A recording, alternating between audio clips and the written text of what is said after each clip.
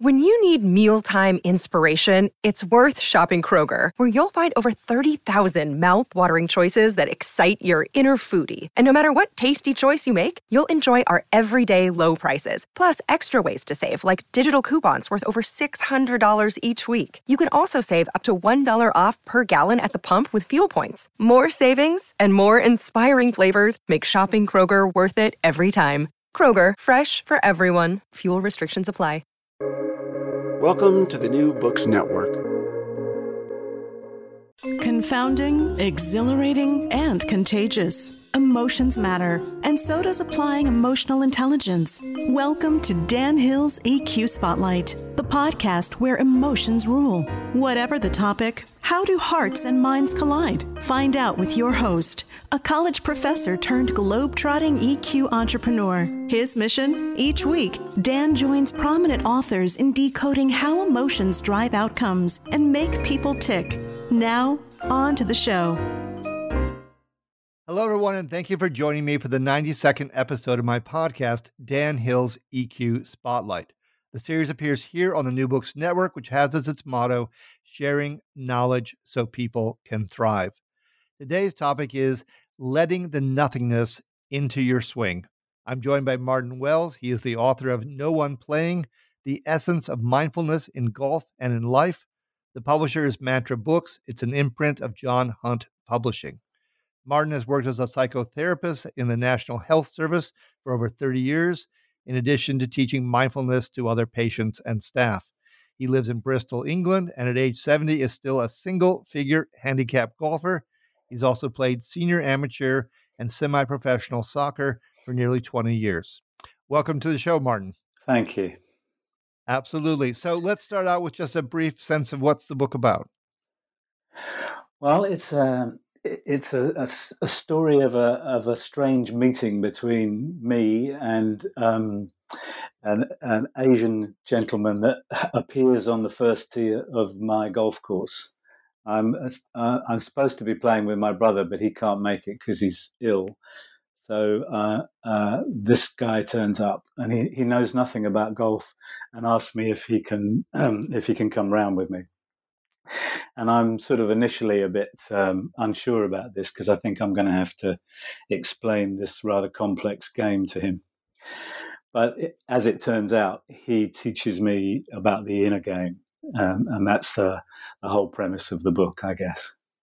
Okay, so the Beatles went to India, but you import India or someone from Asia as your companion here. Yes, exactly. Okay, and the structure of the book, you might want to mention the 18 holes and all.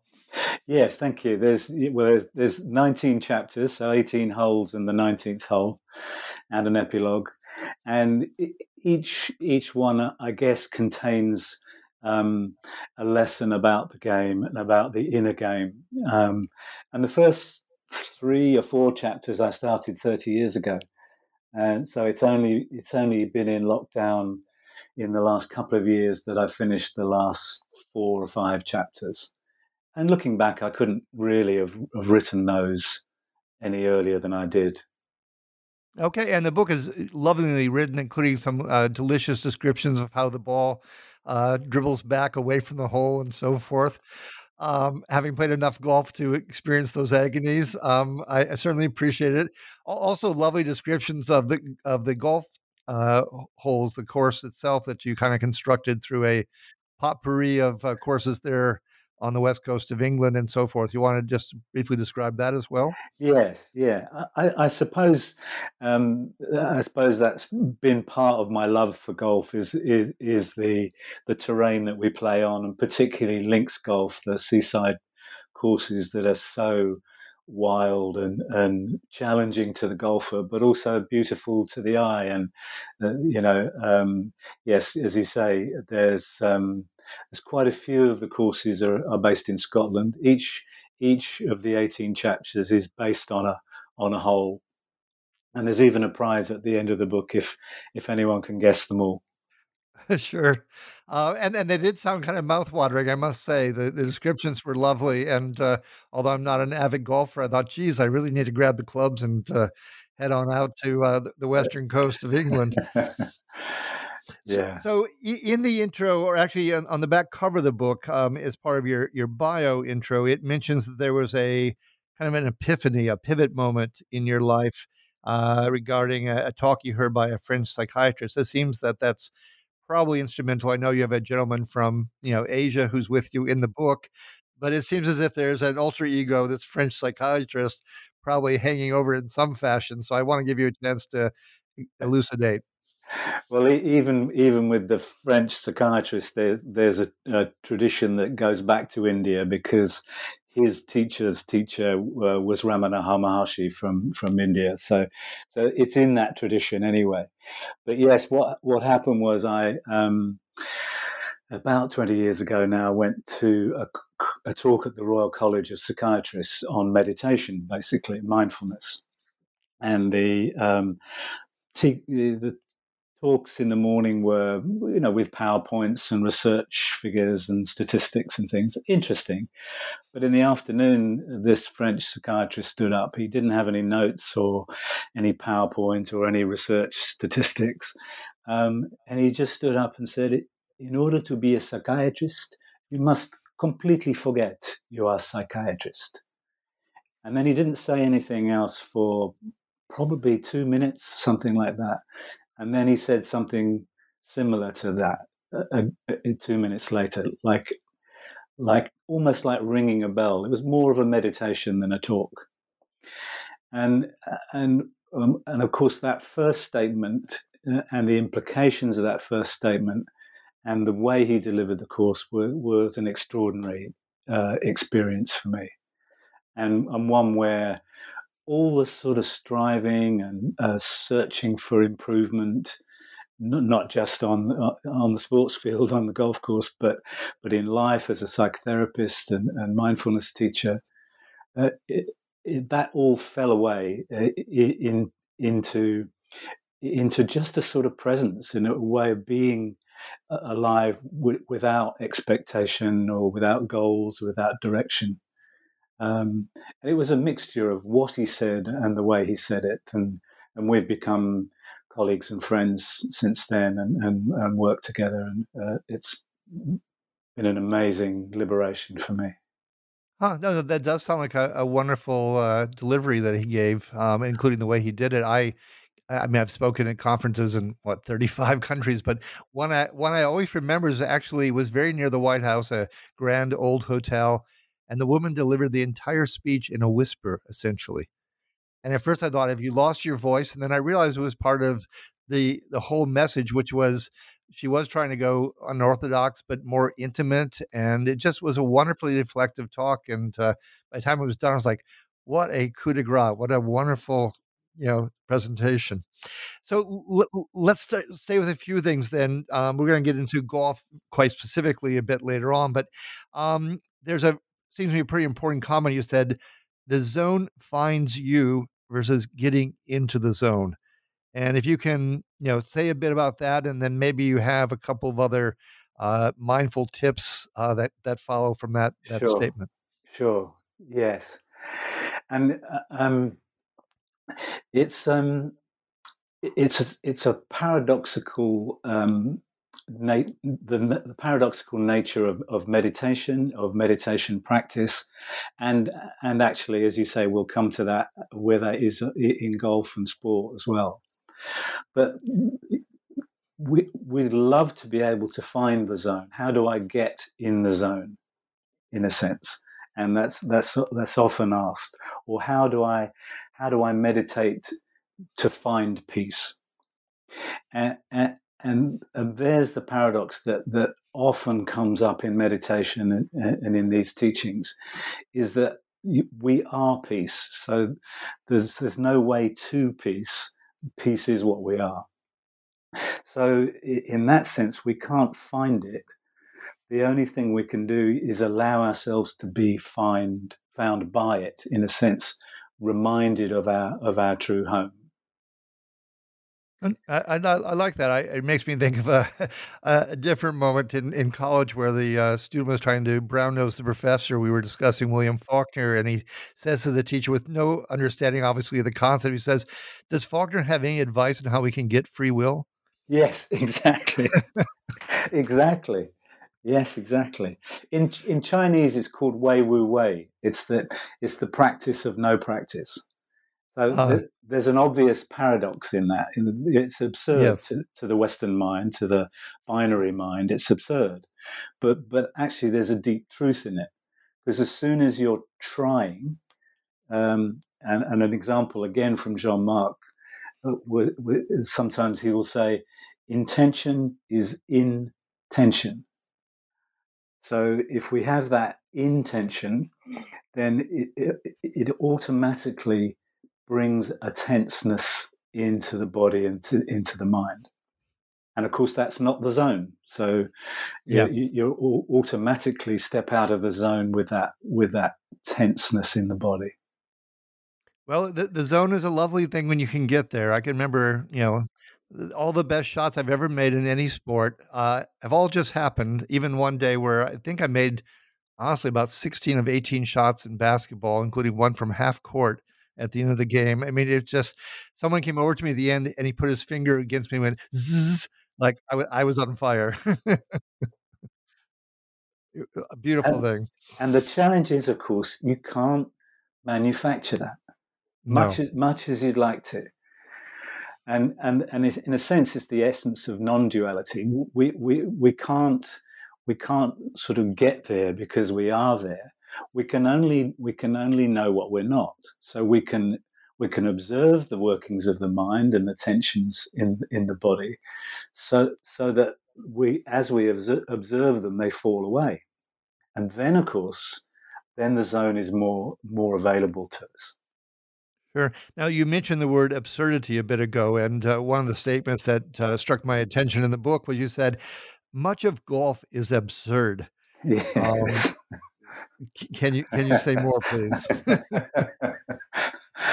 Well, I'd probably have to ask my wife to answer that, because she thinks it's definitely absurd. Yeah, okay. Definitely absurd. What the hell are you doing? And it sort of relates to the previous thing we were talking about in a way, because there is an absurdity in us trying, in thinking that we can control something. I always laugh when a sportsman or sportswoman comes onto the interview afterwards and says, "Yeah, I felt in control. I was in control." And I'm always thinking to myself, no, you weren't. That's an illusion, and that's part of the absurdity of the game, that we might imagine we're in control, and we might imagine that ego's finally worked it out so that we're on top of this. But any golfer knows that as soon as you start to feel that egoic pride or sense of control, then there's hubris. You're going to fall flat on your face. You're going to knock it in the lake or hit an air shot or something. And that's the game, and that's the beauty of the game. It's a great teacher in itself. Yeah, well, the biggest lies in life, of course, are the ones we tell ourselves. Yes. And we're both former midfielders in soccer, what you would call football, of course. And I think that was probably the sport I played best, and in part because I didn't have time to think. I was just in the flow. As a center midfielder, I thought of myself as a hawk just circling, and the ball was the prey, and my goal was to seize it as often as possible on behalf of myself and my team.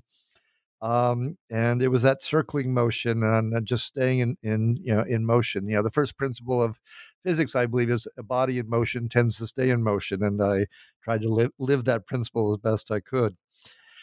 So there was another comment, just to take this a bit deeper, because obviously, you do work in, psychology, and you also say those of us with deeper wounds to our self-esteem feel these poor shots in golf are confirmation of what we knew already.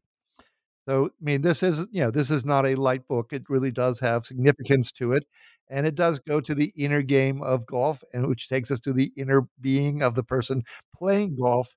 So, can you say a bit about that particular comment, which got my attention? Yes. It's it's a really important part of the book, I think, and I suppose in a way, the book's a memoir. So I know for me that sport has. In transactional analysis, we call it counterscript.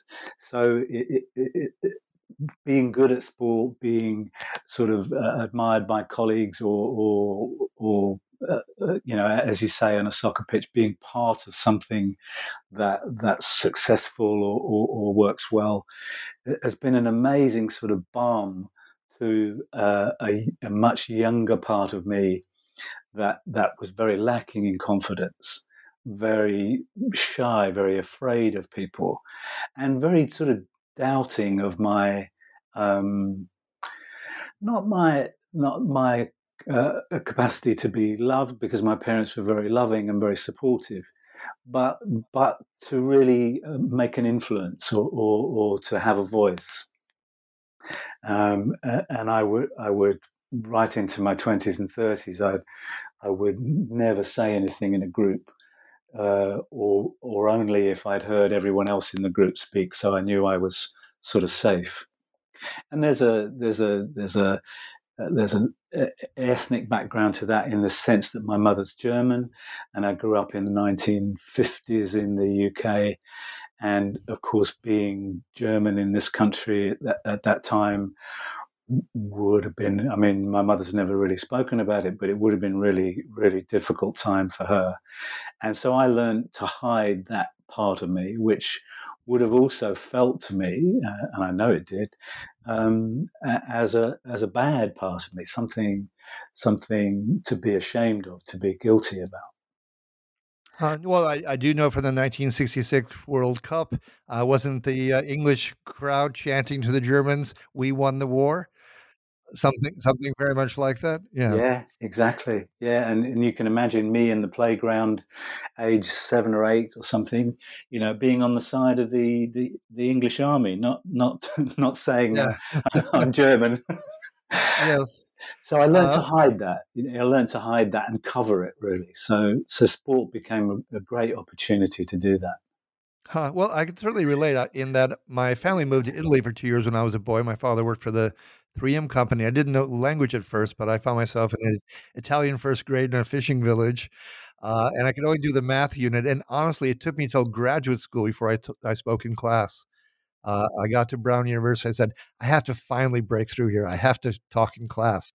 I very nearly didn't. I remember we were discussing a poem by the British poet Andrew Marvell, and I hadn't said a word. I knew the poem intimately. I studied at Oxford, and finally I said, "I don't think we've really discussed the poem."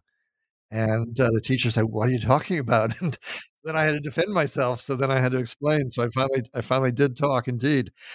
But staying with that, because you mean the book is autobiographical to a degree, and you mentioned your relationship with your father, and you had different politics, it sounded like, and quite possibly a different sensibility when it's all said and done.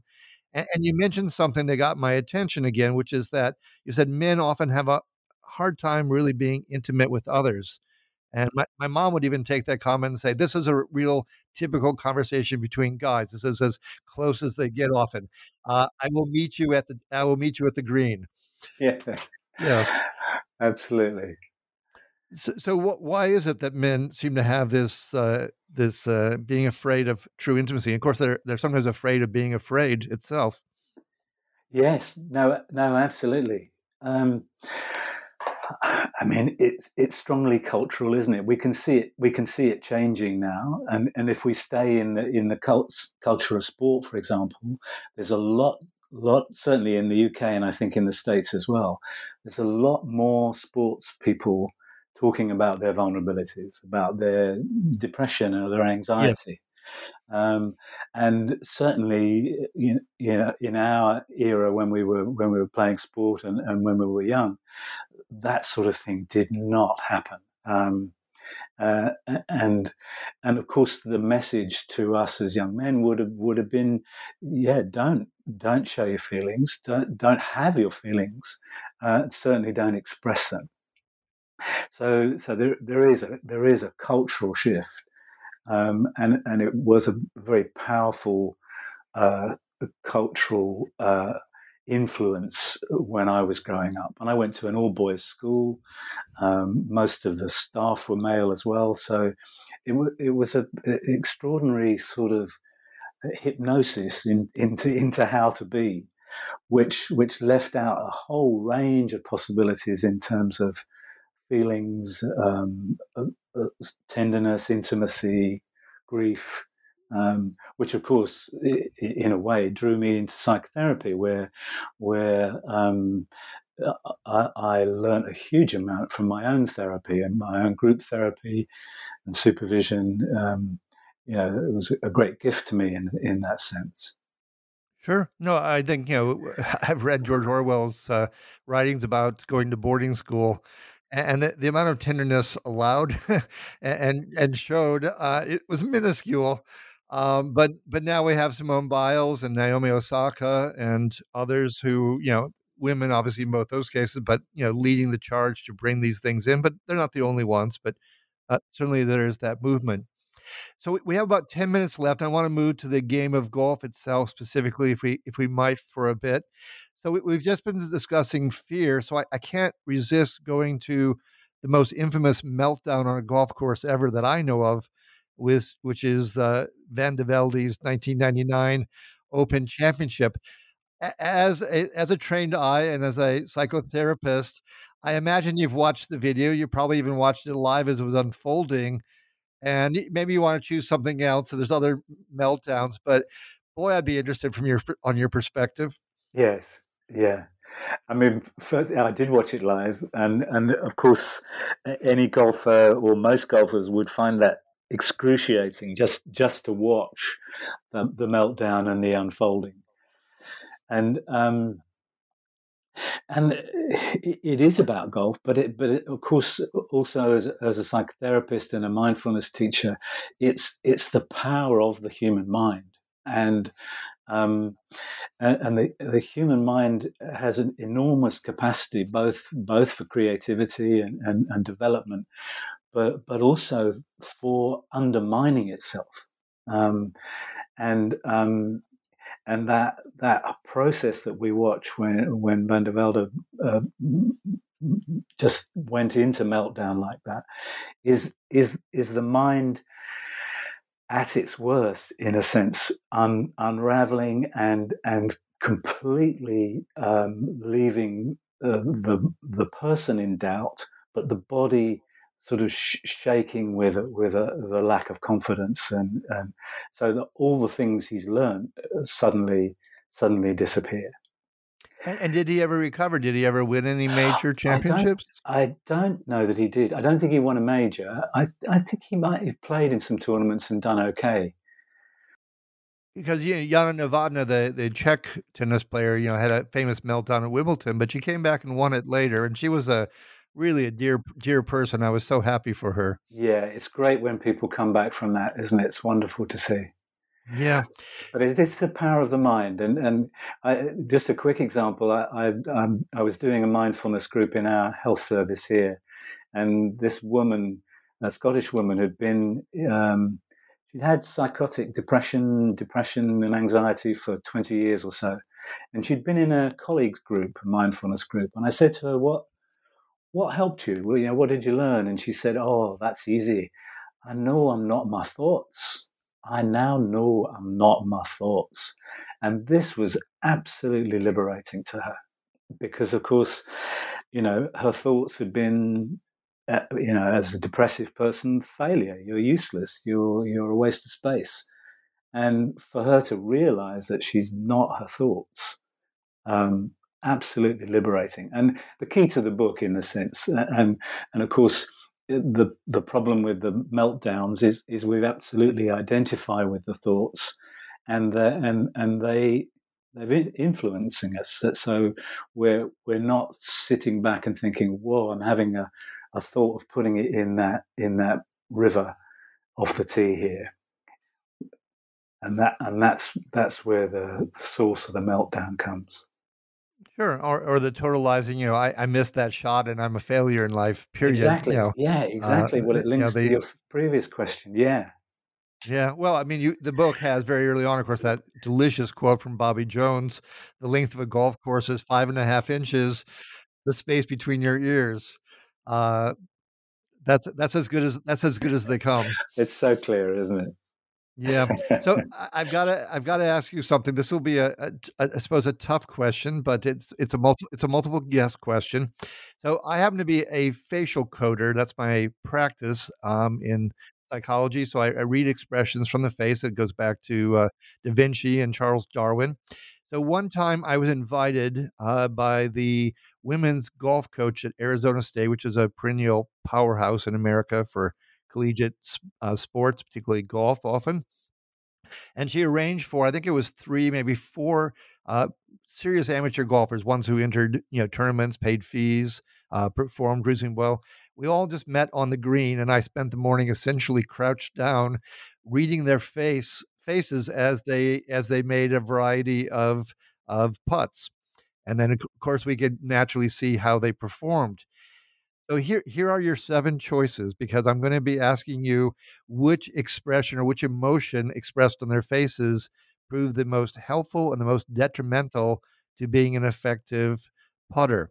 So the choices would be happiness, surprise, fear, anger, sadness, disgust, and contempt.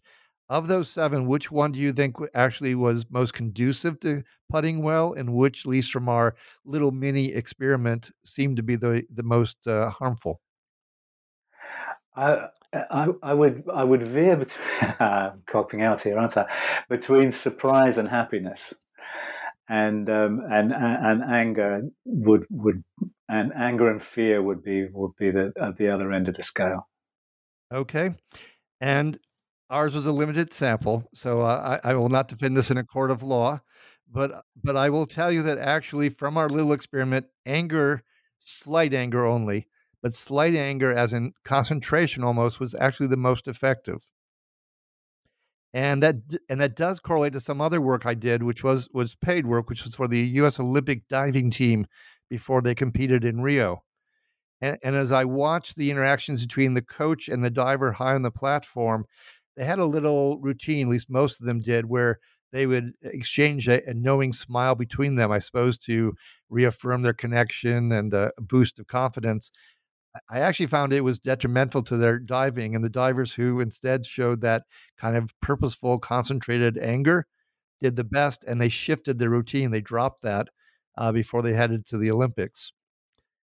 So that's what I found, and the least effective, contempt, the smirk, the knowing smirk that I'm above you, this, I of course will make the putt.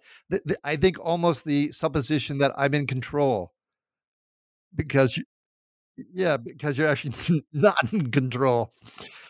Anyway, the person was so intrigued, she just wasn't willing to pay my fare, so I didn't take the offer, but, there was a conference on golf analytics with the event being held at St Andrews in Scotland, and I was invited to speak to show my results, but, since that wasn't really my calling in life and I was gonna have to pay the fare, and I've been to Scotland before. I passed, but I sometimes regret it actually because I've not been on the course, and of course, it's very historic and wonderful and extremely daunting and all those things. So a couple other questions in golf here. We're near the end. So in tennis, it's often said that the 7th game of the set is really a crucial game because then you're up 4-3 and you're just nosing that much better to closing out the set on your behalf. In golf, given the structure of your book in 18 holes, is there a point? I mean, because obviously in tennis you'd say, well, it's add in or add out or, in the tiebreaker, but that 7th game can loom large, people believe. In golf, is there a hole, out of the 18 holes, is there a hole that's kind of in some subtle way might be the harbinger of how this thing's gonna go? I don't think I generalize. I think there's probably different holes that symbolize different things. Like in the book, I sort of comment on the first hole and how people set off on the first hole and maybe they hit 2 bad shots, and then they define their whole round because of those two bad shots. Oh, it's not going to be my day, Sure. or how unlucky, or whatever. So often the first hole, I think, can be significant. And then, of course, in golf, and particularly in links golf, you've got the ninth, which is the turn. So in links golf, you're normally playing along the coast one way and then back along the coast the other way. So it literally is a turn. So it's a significant sort of halfway stage, but also a psychological stage. So, like, will I hold it together, or will my fortunes change, and will the zone find me in the next nine? Okay. Well, as I said, I have no talents in golf, but when I have played, I've found for myself about the 12th hole really becomes the moment I have to dig deeper because now I've encountered enough frustrations uh, that if I'm gonna salvage anything, I have to dig a bit deeper and find some inner tranquility that allows me to go on because there's usually not, in my case, been a lot of positive signs. Yeah, well, it can catch you as well. I mean, ego is a big factor in this because it can catch you. Like, you can be playing well, and there again is that thing. I'm playing well. So the theme of the book is no one playing, of course. So as soon as Yeah. we go, I'm playing well, then there's a potential for trouble. Sure. So speaking of highs and lows and trouble, I can't leave this interview without asking you about Tiger Woods. That'll be my last question. And any observations? If Tiger was your patient, what would you say to him? Well, teach me how to swing, probably. That's been a whole fascinating process, hasn't it? What an astounding golfer, and again, sort of classically, we've got hubris, So we've got the fall from grace, Yes. which is just extraordinary to watch in any sport or in any situation, really. Um, and what I would say is that he's come back from that, and it looks like it's impacted him deeply, and in a sense, that's the design of our fall from grace, is to realize our humility and still keep the qualities that we have in life or in golf or whatever. I think he's done a great job with that. But it's extraordinary watching people come to earth in that way, and then watching how they survive it, how they come through it. And he's done Yeah. well. He's done well with that. What an amazing Sure. journey. Yeah, no. You can read the Greek, heroic tragedies, or you can look at Tiger Woods' life, but it has been an epic journey. That's absolutely true. So we've reached the end of our particular journey, Martin. I do want to thank you for being my guest on Dan Hill's EQ Spotlight. This has been episode number 92, Letting the Nothingness into Your Swing. My guest, Martin Wells, he's the author of, indeed, No One Playing: The Essence of Mindfulness in Golf and in Life. If you enjoyed today's show, please give it a rating or review on iTunes. You can find other episodes by going to my company's website at the obligatory 3Ws and sensorylogic.com, or go to the New Books Network website and search by typing in the show's name. Finally, I like to conclude every episode with an epigram. In this case, I took one actually from a Buddhist nun who I know nothing else about. The person's name, Pema Chödrön, who this person said, "Nothing ever goes away until it has taught us what we need to know." I found that intriguing. Until next time, take care and be well.